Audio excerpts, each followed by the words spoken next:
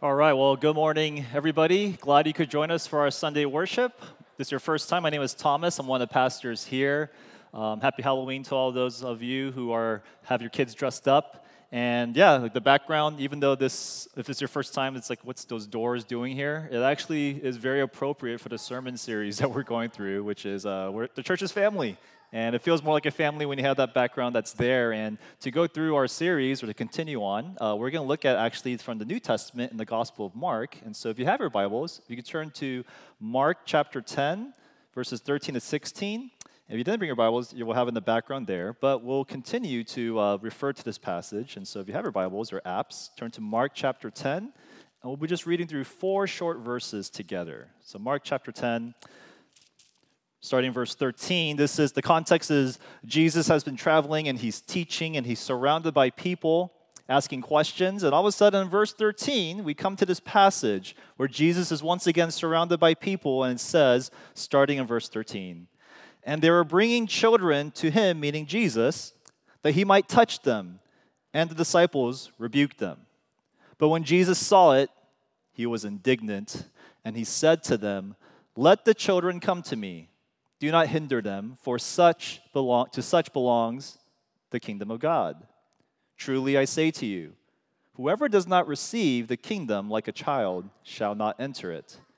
And he took them in his arms and blessed them, laying his hands on them. This is the reading of God's word. You know, oftentimes when people think about the word consumerism or being consumeristic, the idea of picking and choosing the best, we're always taught that this is a bad thing. Don't be consumeristic in the church. Don't be consumeristic in the culture. It's not good. It's bad. But I disagree.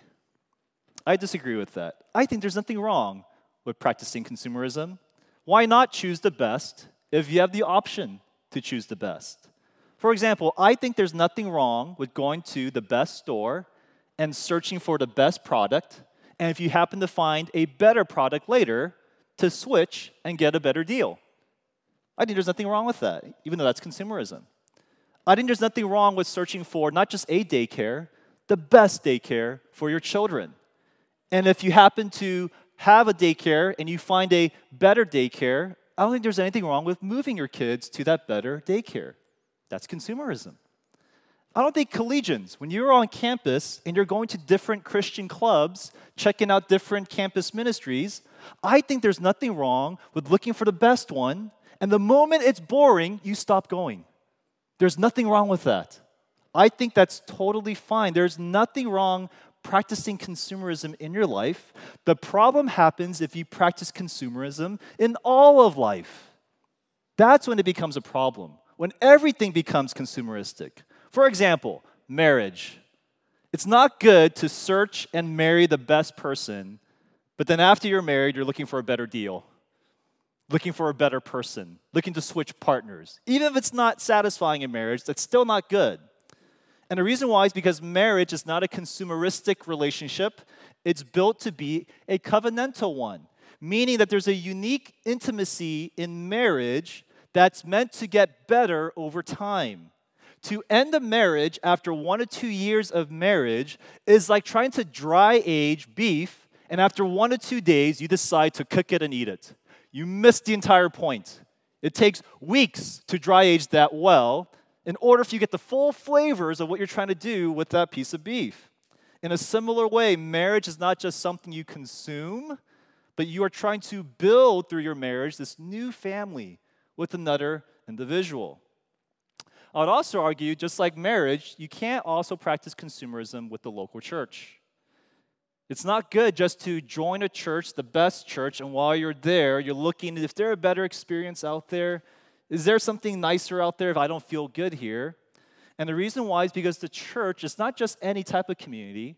It was built and designed to be a covenant community where there's a unique intimacy that's built and you experience over time. Because the church, it's not something you just consume, but you are building also a new family, and not just with another individual, with an entire community. And that's why we're going through this sermon series, The Family of God.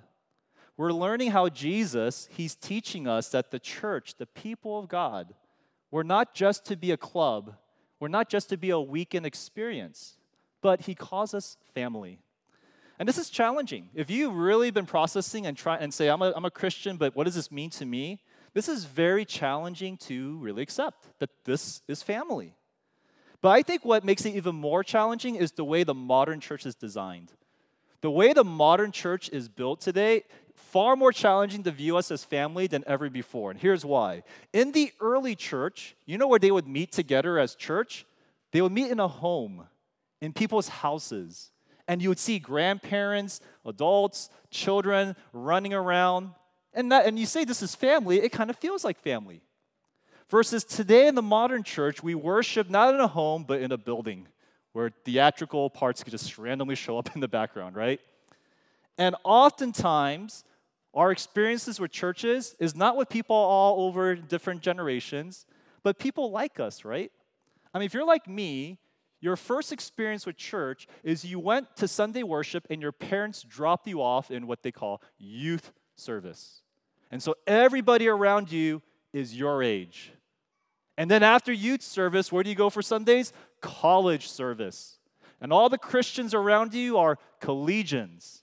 And after you graduate college, where do you go? A lot of us, especially in an Asian church, English ministry, where all the 20-year-olds up to 30-year-olds are there. And once they become 30, they're gone. They go to somewhere else. And so what happens is, when you go to a local church where everybody is your peer, what do you look for in that type of church? Friends. We think church is meant for friends. I have to find friends because the church is designed with all my peers, and therefore, the main connection I'm looking for with people are friendships, because that's our experience with the church. But if the church is meant to be family, if it's meant to be a family, that means the church, it's not meant to just have peers. A family is not just siblings. You know what we call siblings when they're just living together? Orphans. It's not meant to be that way. The church is meant to be a place where you see different generations interacting with one another in the same location. And even though a lot of us, we prefer to be with our peers, we prefer to find friends, it's actually really important for you to be surrounded by people of different generations. Sherry Turkle, she's an MIT professor, and she was saying, you know, the most socially developed kids, the children who are most socially capable in society, are the children who are constantly interacting not just with their peers, but with adults, with teenagers, with grandparents, with younger kids. Those are the most socially developed people that you will see. And I'd argue in a similar way, the most spiritually developed Christians are not those who are just around their peers, but they are interconnected with different people from different generations as a church. That's why last week we learned from Pastor Sam in the book of Titus that the primary means God uses to grow His people is when older people are intentionally leading the younger people. Now today, we're going to focus on one particular younger group that we are called to pour into and to focus on. Children. Kids. Now, if you're a collegian or if you're single, you may not think much about kids. It's the last type of sermon that you feel like might be relevant for you. Or if you're a parent with kids, you're probably sick of thinking of your kids. You're probably a little bit tired always thinking about them. But here's the thing. No matter what stage of life you're in, whether you're a parent or not, no matter whether you gravitate toward kids or not, you are going to have to deal with kids in your life. Do you realize that? Either you're going to have kids, or if you don't want kids, your siblings are going to have kids, or your friends are going to have kids, or if you're part of this church, trust me, we have a lot of kids coming. We got a lot of pregnant people in our church, and we have a lot of children in the other walls right now. And so here's the question. How do you view children? How do you view kids? How do you actually relate to children in your life? And how are you supposed to relate to them? How are you supposed to relate to children? In the Gospel of Mark chapter 10, we see through Jesus' interaction with children how He calls His church and His followers, how we're supposed to relate to the children around us. And we're going to look at Mark chapter 10 in three ways. First, we'll look at the problem of children. They're a problem, and we'll talk about why we think they are. But second, we're going to look at the value of children. What value do children have? And then lastly, we're going to get the lesson of children. What can we learn from children? So the problem, the value, and the lesson. First, the problem of children. So Jesus, he was in this passage, he's journeying in Judea. His teaching ministry is flourishing. Crowds begin to surround them. And all of a sudden, we see these parents, they are bringing their children to Jesus. Look what it says in verse 13. They were bringing children to him that he might touch them, and the disciples rebuked them. Now, when you see this scene, if you're like me, you imagine the scene of the Brea Mall, where you imagine Santa Claus is there, and all these parents are like, oh, touch my kid, bring my kids, and they're just doing that, right? That's not what's going on here. Parents are coming because they want Jesus to touch their children. The reason why is because when you touch somebody, it's meant to be a sign of a blessing, a good life. And the reason why the parents want to do that for their children is because in the ancient world, it was really tough to be a child. It was not a safe place. In the ancient world, the mortality rate was that 6 out of 10 children will pass away before the age 16. That was just normal. In other words, half of our children's ministry would not make it up to age 16 in the ancient world. That's just the way life was. And so when these parents, and especially hard for these parents because they rely upon their children to take care of them when they're older. They didn't have welfare back then. So what happened was when these parents hear this rabbi is in town, he's a miracle worker, they bring their children, and they're not just bringing their children for an extra blessing. The parents are bringing their worries. They are bringing their fears to Jesus, asking him, I'm scared to death of what's going to happen to my kids. Can you bless them? Can you bless them? But here's the problem. While the parents are bringing their kids to Jesus, we see Jesus' disciples, they're not happy. Jesus' disciples respond by rebuking the parents. And this word rebuke, it's not like that Christian word, like, brother, I have a problem with what you're doing. That's not what the disciples are doing. The word rebuke is a very harsh word. It's pretty much like, hey, get the heck out of here. What are you doing? Get those kids out. That's how the disciples are responding. They rebuke them. Now, when we see the disciples see kids going, get out of here, kids, we think, man, those disciples are mean. Why are they treating the kids that way? But here's the thing. I'd argue the disciples are not being mean. They're just reflecting the common attitude that their surrounding culture had towards kids. You know why the mortality rate was so high in the ancient world? Partially due to the lack of medicine diseases, but you know another big part of it was? The reason why is because the culture's view towards kids, it was so low. They didn't care about kids back then. Kids had the lowest social status in the ancient world, arguably lower than women and slaves at the time. They were the lowest on the totem pole. And the reason why is because kids, they contribute nothing to society. They didn't help the economy. They didn't help with the farm work. And so parents, they often saw childhood as, come on, hurry up, become a teenager so you make yourself useful. That's how they viewed kids. They were a nuisance. In the Greco-Roman world, that's why infanticide was absolutely normal. If you wanted to just get rid of your newborn baby, you just got rid of him or you got rid of her. It was normal. That's why in Greco-Roman law, if you're a father and your child disobeys you, it was your legal right to kill your child. It was legally able. It's okay. It's just a kid. You just had to put him down. That's how they thought back then. Unwanted children was very normal. You just have a kid. You don't want him anymore. You just leave him and you walk away. And the children are just standing there abandoned.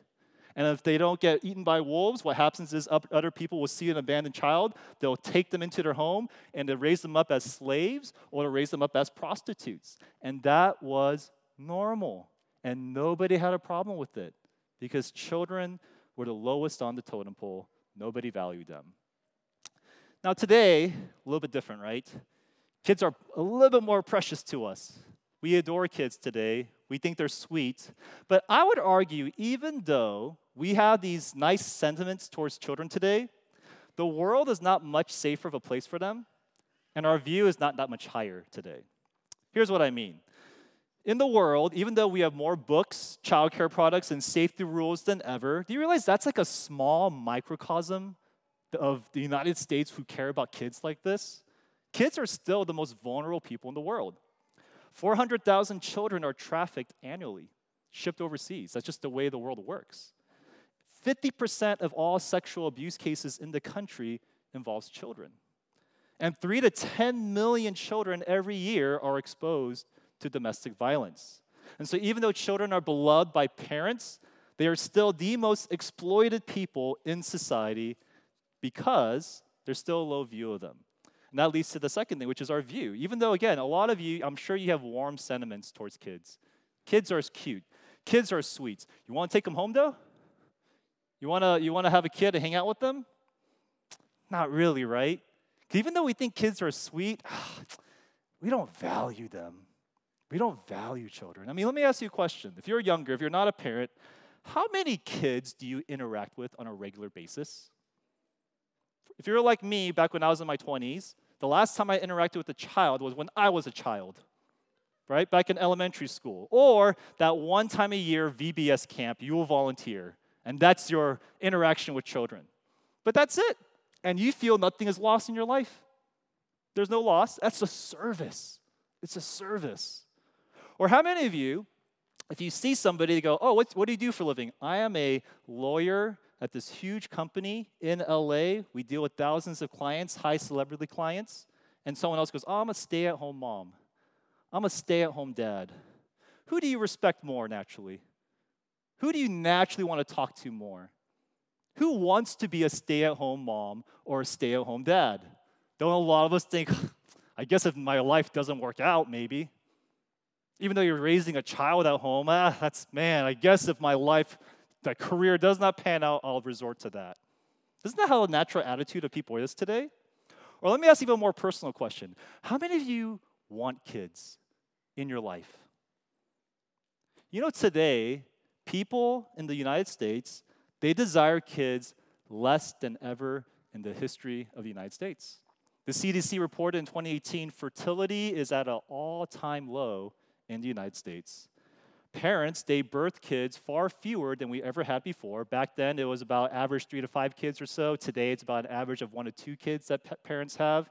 And couples, they are trying for kids later than ever. They're pushing it back later than ever in history. The average age of parents who used to have children back in the 50s, 60s, age 21. Right now, it's age 26. And even some of us, we go, 26, even that's early. It's predicted to be about age 31 is going to be the new average of when people want children. Now, I'm not saying those are all bad things per se, but I'm asking why. Why is this taking place? Is it because of financial reasons? That makes sense. Is it because of health reasons? That makes sense. Or is it because we actually really struggle valuing children? Children are like, I don't know about them. Why do we struggle this way? Let me propose a couple of reasons why I think we do. Some of us have these philosophical or existential problems with kids. Kids, if you have too many kids, they overpopulate the earth. We have an overpopulation problem, and that's why we need to watch out for how many kids we have. You're like Thanos, you're thinking of all the goods, and we have to make sure we keep the goods okay. And even though this is something that the 20th century has always talked about, in the 70s, in the 90s, in 2010s, overpopulation, and never has been tipping that past that tipping scale. We use that as a reason to explain our displeasure with kids. Or some of us think, this world is an evil place. It's a cruel and filled with injustice. Why bring children into this? Why allow children to suffer in this world? Even though as a Christian, you say you believe that God redeems all things, that one day every tear will be wiped away. Oh, but children, too much evil for them. For some of us, that's the reason. I think if you get a little deeper, there's actually a deeper reason why some of us struggle with the idea of children. It's the issue of freedom. The issue of freedom. Many of us view having dependents or having kids as the loss of personal freedom, and therefore the loss of happiness.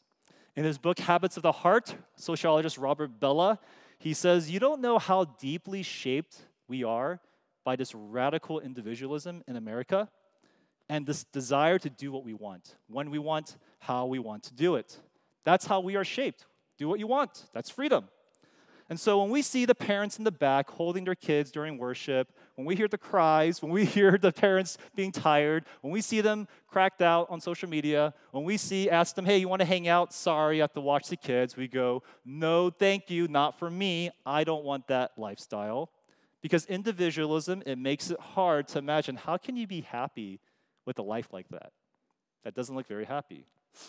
And here's the third issue that I think happens, is not just the issue of freedom, but the reason why kids, it's hard, the idea of life with them, is our careers. Many of us are made to believe that it's our careers that are going to be the most fulfilling part of our lives. I mean, think about what you put your time and energy into in your 20s. Think about what you devote and invest your time into. Is it not to prepare or advance or find your career? And even though you get a career and it's really busy and it's a high pressure career that takes a lot of time, what's funny is even though I'm so busy with my career, all of y'all have time to travel. You guys travel all the time. All of you have time for friends in your busy career. All of you have time for dating. You have time for even marriage despite your career. But when it comes to kids, I'm too busy. It's too busy. Why? Because traveling, friendships, marriage, we see those as blessings, as helping us in life. But children, burden. That's a burden I need to wait on. Now again, please don't take away going, man, this church wants me to have all these kids as young as possible. That is not what I'm saying at all, okay? We are not trying to go back to the 60s and saying, well, that's the way you live life. I am not saying that. What I am saying is I'm simply observing the common attitude that I think most of us share about kids. We see them as a burden rather than a blessing. And again, why do we view kids this way? It's because we're like the disciples in the Gospel of Mark. We've been formed far more by our society standards than by Jesus. We have inherited what our culture says about kids far more than what Jesus has said. And if you don't think that's the case, then coincidentally, our attitude towards children is the exact same attitude as the modern West. What a coincidence. You're being shaped. You're being formed in a certain way. And that's why Jesus came to the world. Jesus came to the world not just to say, hey, I'm here, believe in me. But Jesus, when he came to the world, he says, I am the way, the truth, and the life. Meaning that I see reality the way it's supposed to be. You live in the kingdom of the world, Jesus says. I have brought the kingdom of God, the way God has designed this world. I have come, Jesus says, not that you just have life, but life abundantly, true life. And that's why the Bible tells us, don't be conformed to the patterns of this world, but be transformed by the renewing of your mind. Because the patterns of this world, as good as some of it might be, there's so much brokenness in it. It does not lead to true life, and that includes our attitudes about children. Because when you look closely at those issues about children, you actually realize they don't hold up very well. For example, freedom. We think that I can't have kids because they strip away my freedom. I mean, look at these parents. They're isolated. They're cracked out, postpartum. It's hard, right? There's a New York Times article out that caught my eye. It was called Parenting Was Never Meant to Be Like This. Non-Christian author, her name is Jessica Gross, and she was saying, pretty much it was during COVID, she was like, why is parenting so hard? Why is it so stressful? And everyone seems to be stressed out by it. And at first she thought it's just kids are hard. But she realized, no, it's not the kids, it's our culture. Our culture makes it hard. You know, historically, the way parents would parent children, they practice a type of parenting called allo-parenting. I don't know if you ever heard that before, allo-parenting. Look it up. Throughout history, that was the normal way you parent children. With other parents, other family members, you parent the child together. But since the 50s, since the rise of the nuclear family, we now no longer parent allo-parenting ways, but we parent in an individualized way. And that's very unique and very hard. Again, Jessica Gross in the New York Times, she says like this, quote, throughout basically all of human history, parents have never, ever raised children in isolated nuclear units the way that we've been doing for much of 2020 with little to no hands-on family or community support. Individual families being completely responsible for children is absolutely unheard of. From colonial America through the early 20th century, there were almost no parents whose days were dedicated to just childcare without support. It's crazy. In the article, she was mentioning that, moms back in the 1950s who were stay-at-home moms, they spend less time one-on-one with their kids than moms today who work as a career. We spend more time with our kids one-on-one as working parents than the parents back in the 50s and 60s who were stay-at-home parents. You know why? Because for us, we don't have friends. We don't have community. We have adopted a lifestyle where we are constantly moving and uprooting ourselves away from the communities that we have. We have chosen a career that is way too hard to manage within the time frame of 20, 30, 40 hours a week. And we feel way too guilty giving our kids to daycares and to childcares because we feel like we have to raise our children ourselves, even though that is absolutely not the precedent of history. In other words, you know what strips your freedom away? It's not children, it's all the choices you have made with your life before you had children. You have set yourself up where adding children will strip away your freedom, not because of the children, you already stripped away your freedom with your career choices, with your communal life, with your uprooting decisions. The problem is not kids. There's something about America or our culture that's kind of broken. Here's another thing, career. We don't think about children because we think about our career. Our career is going to fulfill us. And you know, when you're in your 20s, when you're in your mid-30s, yeah, it feels like that. But you know, when you become in your late 30s, your 40s, things kind of change. Things change. There was a psychologist I was reading about his reports of how he would meet with different people, and he would meet with these 40 to 60-year-olds who had amazing careers, sacrificed everything for their career, and they're so depressed. They're so depressed. And the reason why is because they were said, I never knew, I was never told that by working 80 hours a week to fulfill my career, that once I get older, nobody's going to be there to take care of me. Nobody's going to be there to share this life with them. And even though many of us, we know this, we know, of course, career is not the most important thing. Of course, relationships are more important. Right now, you are setting up your life where everything's going to revolve around your career. You're setting up your life as if everything's going to be fulfilled through your career. And what's actually going to happen is that's going to lead to a road of brokenness and a road of loneliness and a road of sadness. And we don't feel it much because a lot of us are in our 20s and early 30s. But talk to the person who's later in their life and what that's like to dedicate your life just to your career. So here's a quick application. What's your attitude towards children? Is it shaped more by society or is it shaped more by Jesus? Look at your life. Do you interact with kids? Would you ever help in a school or a little league or a church? Or does that make you go, oh, I'll set up the church. Please, anything but the children. Why? Or if you're somebody who's thinking about having kids, do you cringe at that? Do you want as few as possible, as late as possible? Like, I'm not saying you have to have a large family, but what's your reason? What's the reason? Where's your heart when it comes to children? And does Jesus have any say in your heart when it comes to our view of children? Because Jesus says he sees reality, he sees true life, and that includes how we view children. Now, the question is, how should we view children? At least the second part, the value of children. You know, in a culture, both modern and ancient, that view children in such a low way, Jesus is radical. He's very radical. Look what Jesus says in verse 14. Disciples, get those kids out of here. In verse 14, look what it says. But when Jesus saw what was happening, he was indignant and said to them, let the children come to me. Do not hinder them, for such belongs to the kingdom of God. In the Gospel of Mark, Jesus is an emotional person. Even though he's God, he's filled with emotion. He's happy, he's sad, he's angry.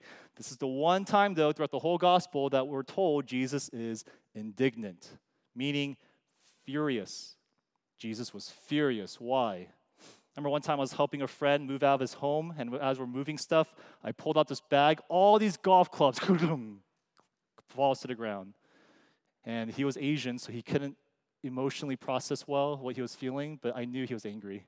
He just had this quiet, facial expression. He's like, that's okay. And he's just like putting his golf clubs in. I'm just like, dude, I'm helping you move. Like, why are you so mad at me? And then later on, I was like, oh, the reason why he's so mad is this guy loves golf. And I just messed with his baby. And that's why for a lot of us, you know what you really care about, depending on what you get really mad about. Jesus, if you followed his whole career at this point, loves children. He always healed children. He used them as sermon illustrations. He always welcomed them. And that's why he's enraged when he sees the disciples shooing away the kids. Now, why does Jesus care so much about children? What is it about them? Even though they're at the bottom, why does Jesus say they're so precious to me? Well, one is just the Judeo view of Christian view of kids, radically different. We don't view people based upon what you can do to give you value. Christianity viewed it where it's not what you do, but it's what value was assigned to you that makes sure that you are valuable, and everybody is made in the image of God, the Imago Dei. So even though you are a child and you can't contribute anything, you are valuable. And that's why the early church, historically, they cared for all kinds of children, disabled children, sick children, poor children, because they're made in the image of God. But Jesus, he actually ups it up a notch. He ups it up a level. He tells us, or we see, he doesn't just elevate these kids and value them because they're made in the image of God, but look what he says again in verse 14. To such belongs to the kingdom of God. What does that mean? Years ago, so not any recent weddings, but years ago, I went to a wedding. And I remember after the wedding, we had the little, cocktail hour. And then before the reception time, they said, find your seats. And I did what all of you probably do. I went to the seating chart, and I wasn't looking for my table number only. I was looking for the names around my name to see who I'm sitting with. And I remember at this particular wedding, I saw my name, and I saw the names that I was sitting with, and I was like, ah. And the reason why is because it was going to be a long night, and I couldn't leave. There was people who, they weren't the type of people who I would necessarily want to talk to. They weren't the people who I would accept in my social sphere. And while y'all are judging me, you have that standard too, okay? I know you guys also have that as well. We all have certain people who we want to sit with. We all have certain people we gravitate towards. And for me, I like talking to people who are funny, who are insightful, who are significant. I mean, if I saw a celebrity name on there, I'd be like, I can't wait for dinner. Can't wait to sit next to them. What's interesting, though, is that what Jesus is telling us here is he is explaining those who are welcomed in his social sphere, his kingdom. And what Jesus says is, I want to sit with the lowest of the lows. The people who are the lowest of society, those who the world sees as having no value, I want to sit next to those folks because I see the value in them. I see that they are intrinsically valued. And so while the world sees kids as burdens, Jesus, he says, no, they're really valuable. And the fact that they're really valuable, and Jesus says it, it actually explains a lot of our personal experiences with children. Do you realize people who spend the most time with kids, they tend to be the most changed? They're the most transformed people. When you get a new job, you tend to just be tired or happy. When you're married, you tend to have more things to do and fun things to do. But when you become a parent, your life is just different. It's different. All of a sudden, minivans are amazing. You love minivans, and you look out for those. You're more tired, way more tired than ever before. But you know what else is interesting about being a parent? You don't care how you look anymore. Like when you're a parent, like you just don't care how you dress. You don't care what people think about you. Your self-image just kind of goes down. You know what's weird is when you become a parent, you grow more tender. I see men who I never, ever thought were emotional become emotional messes after having kids. There's one guy in our church, he tells me, I just look at my kid walk and I just start crying. They're not even doing anything special. They're just walking. He's like, oh, and he just starts crying. And as a man myself, I'm like, I feel you. I understand. I completely get it. Because kids change you. They have this impact on you that nothing else in the world does. And that's why it explains why people, when they have children, children tend to be their greatest source of joy. Even though we sure do complain a lot about our kids. Man, we complain a lot. They're annoying. They're tiresome. But man, we sure do post about them all the time. Man, I know who's a parent in our church. I can't even see you on your Instagram story. It's just your kids. All you do is post about your kids. We spend so much money on our kids. We take trips with our kids. And we're the people who are crying the most at their graduations and their weddings. Why? Because children become our source of joy. There's something about them.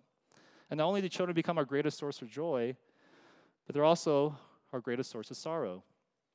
You know, parents, they're only as happy as their saddest child. Have you heard that before? A parent is only as happy as their saddest kid. Because unexpectedly, when you have kids, your emotions are so tied to your kids that if one child's sad, you're sad. You just can't help it. This explains why people who struggle with infertility, it's a really unique struggle that they didn't know would be so hard. In your 20s, you think, I'll have kids whenever I want, and if I don't have them, it's all good. But again, when you hit your 30s or even your 40s and you can't have children, it's a unique, sad depression that you just did not anticipate. This hole that's just kind of there. And this explains why we have a word for somebody who loses a spouse. We call them widows. We have a word for a child who loses a parent. We call them orphans. But there's no word for a parent who loses a child because there's no word to capture that pain. You see, Jesus, he understands that. He knows how valuable children are. He sees the reality of how valuable they are. And we don't see it until we get close to it. And once we get close to it, we understand. We understand. And so as followers of Jesus, if children are actually valuable, despite how we tend to think of them, we're called to also value children, both corporately and personally. This is part of our discipleship. Corporately, this is our call as a church. Remember, the Gospel of Mark, it's not just written to you, it's written to churches. It was originally written, sent to different local churches. It's meant to shape the local church's view of children despite the society's view of children. And for our church, we have no excuse not to care for kids. You know why? We have so many of them now. We have so many kids in our church, and more are coming. More are coming. And we naturally think, good luck, parents. Good luck, Tim Lee, children's director. Good luck, volunteers. We'll be eating snacks while you all do your job. But as members of the church especially, Jesus values and loves children. And churches filled with the Spirit, we're called to value and love them too. You reflect the heart of Jesus when you love kids. That means we serve kids. That means we babysit kids, and all the parents said amen. That means we talk to children. That means we look to invest in them. You see, a lot of us, when we think of churches and we want to grow to follow Jesus, you think, I want to find friends who can do accountability with. I want to find older people who can mentor me and teach me about Jesus. But you know what's actually a healthy church that helps you grow? There's kids there. There's children there. Do you ever look out for kids and see this is a church to grow in? This is a church to grow in. You know why? Because Jesus tells us in Mark chapter 9, verse 36 to 37, and he took a child, put him in the midst of them, taking him in his arms, and he said, whoever receives one such child in my name receives me. This is precious to Jesus. Mission trips are great. Bible study classes, wonderful. But when you embrace children, you understand Jesus a bit more. So corporately, this is our call. We are called to love children, not as an option, but it's part of our discipleship as a church. But even personally, we're called to do this as well. I know this is hard. I know, again, I say all this, and I know for some of us, this is hard. I just don't like kids. I just don't like kids. I don't really want kids right now if I'm married, and to be honest, I never really want them. Just know if you're in that position, I empathize like crazy because I didn't want kids either. I never liked kids before. You know, if you look at my life history, I was not that guy who had younger siblings who were babies and I knew how to take care of them. I was the youngest in my family. I was the baby, and so I never babied anybody. I never grew up with young cousins or anything like that, so I had no sense of relationship with children at all. I was that guy who was really awkward. You gave a new baby to him, like, oh my gosh, like take him away. I didn't know how to deal with them. I would normally serve in a kids camp once a year, but that was the extent of my interaction with kids because I didn't really care about kids. Go to the education place, kids. Go. Like that was like my mental. I didn't really do that. That was my mental attitude. And even after I got married, whenever I saw my friends getting kids and their young parents, man, I felt bad for them. They looked cracked out. They looked messed up. I had no rush having kids at all. In fact, I would tell my wife, Lena, I'd be like, hon, if we never had a kid and it's just me and you, I'm good. And that's the reason why is because even though I knew kids are supposed to be a blessing, I know. But in reality, they were a burden. I'll get one if I have time. If I have nothing else to do, maybe I'll get one. And that's why when my wife got pregnant with our son, I thought, like many of you probably would think, if you have a kid, my life is over. Life is over. No more traveling. No more traveling because I'm going to have a kid. No more late nights with my friends because I'm going to have a kid. No more video games because I'm going to have a kid. I acted as if someone died in my life rather than someone being born because I thought this is the end. It's over. But you know what's interesting now, after my son got born, I always tell people I look back and that was not the end of my life when my son was born. I always say that was the beginning of my life. That was the beginning. I don't remember what singleness was like. I don't remember what life without kids was like. Michael Bublé, which is so random, right? But Michael Bublé, He's a singer, and good-looking guy who would jump around from girlfriend to girlfriend, and he was just kind of like that playboy type of guy. Later, he got married and became a father, and he was interviewed by Entertainment Weekly, and they're asking him, hey, like, how's it being a dad? That must be hard for you, right? Because you're used to, like, living life and so forth. And he was like, I love it. I love being a dad. And he had a quote that just resonated with me. He said this, quote, talking about fatherhood. I think my kids, they gave me a perspective on life that I think I very badly needed. It's hard to be able to quantify that level of love. I didn't even know that there was that color in the spectrum. I didn't know that level of love existed. But it makes me better at everything. It allows me to pull more emotion and to be more honest and just to be in the moment. I can't help but agree. Children, yeah, it's tiring, but they colored a spectrum that you just never knew existed. And I always tell people, the only regret I have about having kids now is I regret not having them sooner. I wish I had my kids sooner. Because I discovered what Jesus said was true. Children are a blessing. They're a blessing. And we're called to embrace them. We're called to embrace children. That leads to the last point, the lesson. Jesus tells us don't just embrace and love them, but you actually could learn something from them. Something very deep that you can't learn anywhere else. In verse 15, Jesus says, truly I say to you, whoever does not receive the kingdom of God like a child shall not enter it. Oftentimes people see this going, if you need to be like a child to enter the kingdom of heaven. They go, what does that mean? And we tend to think, because children, they're so innocent, they're so virtuous, they're so pure, let's be like that. Clearly not parents saying that. If you're a parent, kids are not innocent. Dude, total depravity is real. Like we are Calvinists. Like we get that doctrine. Like there's something about that where like children are not innocent. They're so self-centered.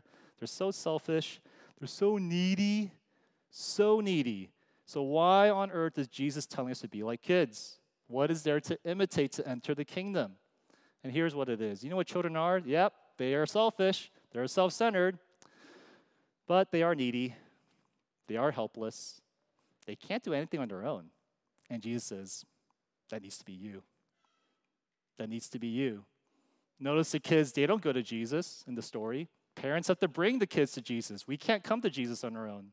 Notice the kids, they don't enter the kingdom of God. They have to receive it. And Jesus says, yep. And if you want to follow me, you need to be like that. You need to be like that. To be a follower of Christ, the first thing you have to do is you must admit you have nothing to offer God. There is nothing you have to offer him that he's going to be impressed by. My daughter paints me pictures all the time. She tries to buy me stickers all the time. I take them going, thank you, and I toss them because I don't need it. I don't do it in front of her. I'm like, it's on the pile because there's no intrinsic value to that. There's nothing my daughter can do that she can give me that I will find to be impressive. And Jesus is saying the same thing to you. You really think what you did in India and all the hard work, Jesus is like, oh, now I'll be your father. You memorized scripture? Oh my gosh. Okay, now you can enter the kingdom. He don't care about that in terms of wanting to follow you that way. The main way that moves God's heart is, oh, you need me? Oh, you need me? Okay. That's so hard.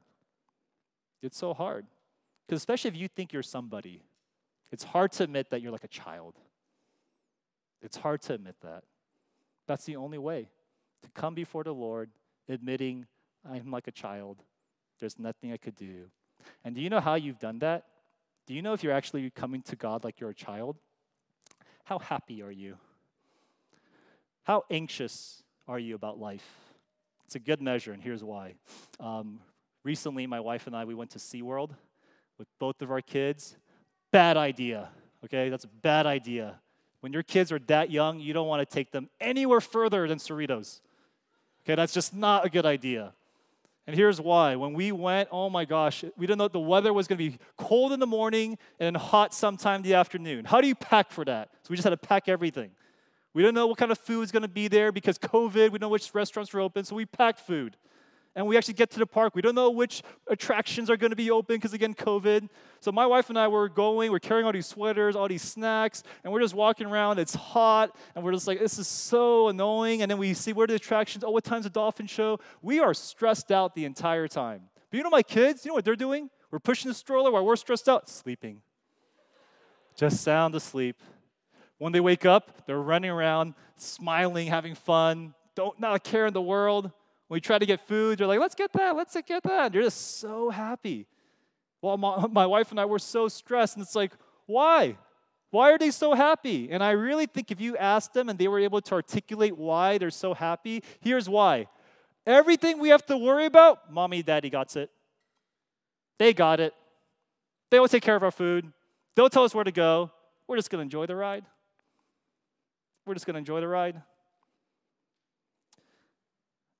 And that's why you notice throughout the Bible, the most common command that's ever given, more than any other command, it's not to love, it's not to forgive, it's not to care. You know what the most common command is in the Bible? Do not fear. Do not fear. Don't be anxious. Don't be anxious. Rejoice in the Lord always. Rejoice in the Lord always. It sounds impossible, right? It sounds impossible. And the reason why it's impossible is because we don't come to God like children. We don't view him as Father. We often come to him like workers, like slaves, like just people who God doesn't really care about. Because if God was really our Father and we were really his children, we would trust that God's going to take care of it. Yes, we're stressed. Yes, we're worried. But God's going to take care of it. This is how children approach their parents. And that's why the application for us is perhaps if we're anxious and joyless, we're not approaching God like a child. Do you know how children approach their parents? Do you know how they talk to our parents? It's not polite. They don't go, oh, excuse me, sir. Excuse me, Father. May I have a word with you? Please, sir, may I have some serious... That's not how my kids talk to me. They go, Dad, I need you right now. Dad, why is the world like? Why does this animal have this tail? Tell me. And they ask the same questions over and over again. They tell us the same things over and over again, the same facts over and over again. They cry all the time, telling us they're just hurting. Sometimes my daughter come up, she just goes like this. I go, okay, I'll pick her up. I just know what the routine is. That's how children interact with their parents. That's how God wants us to interact with him.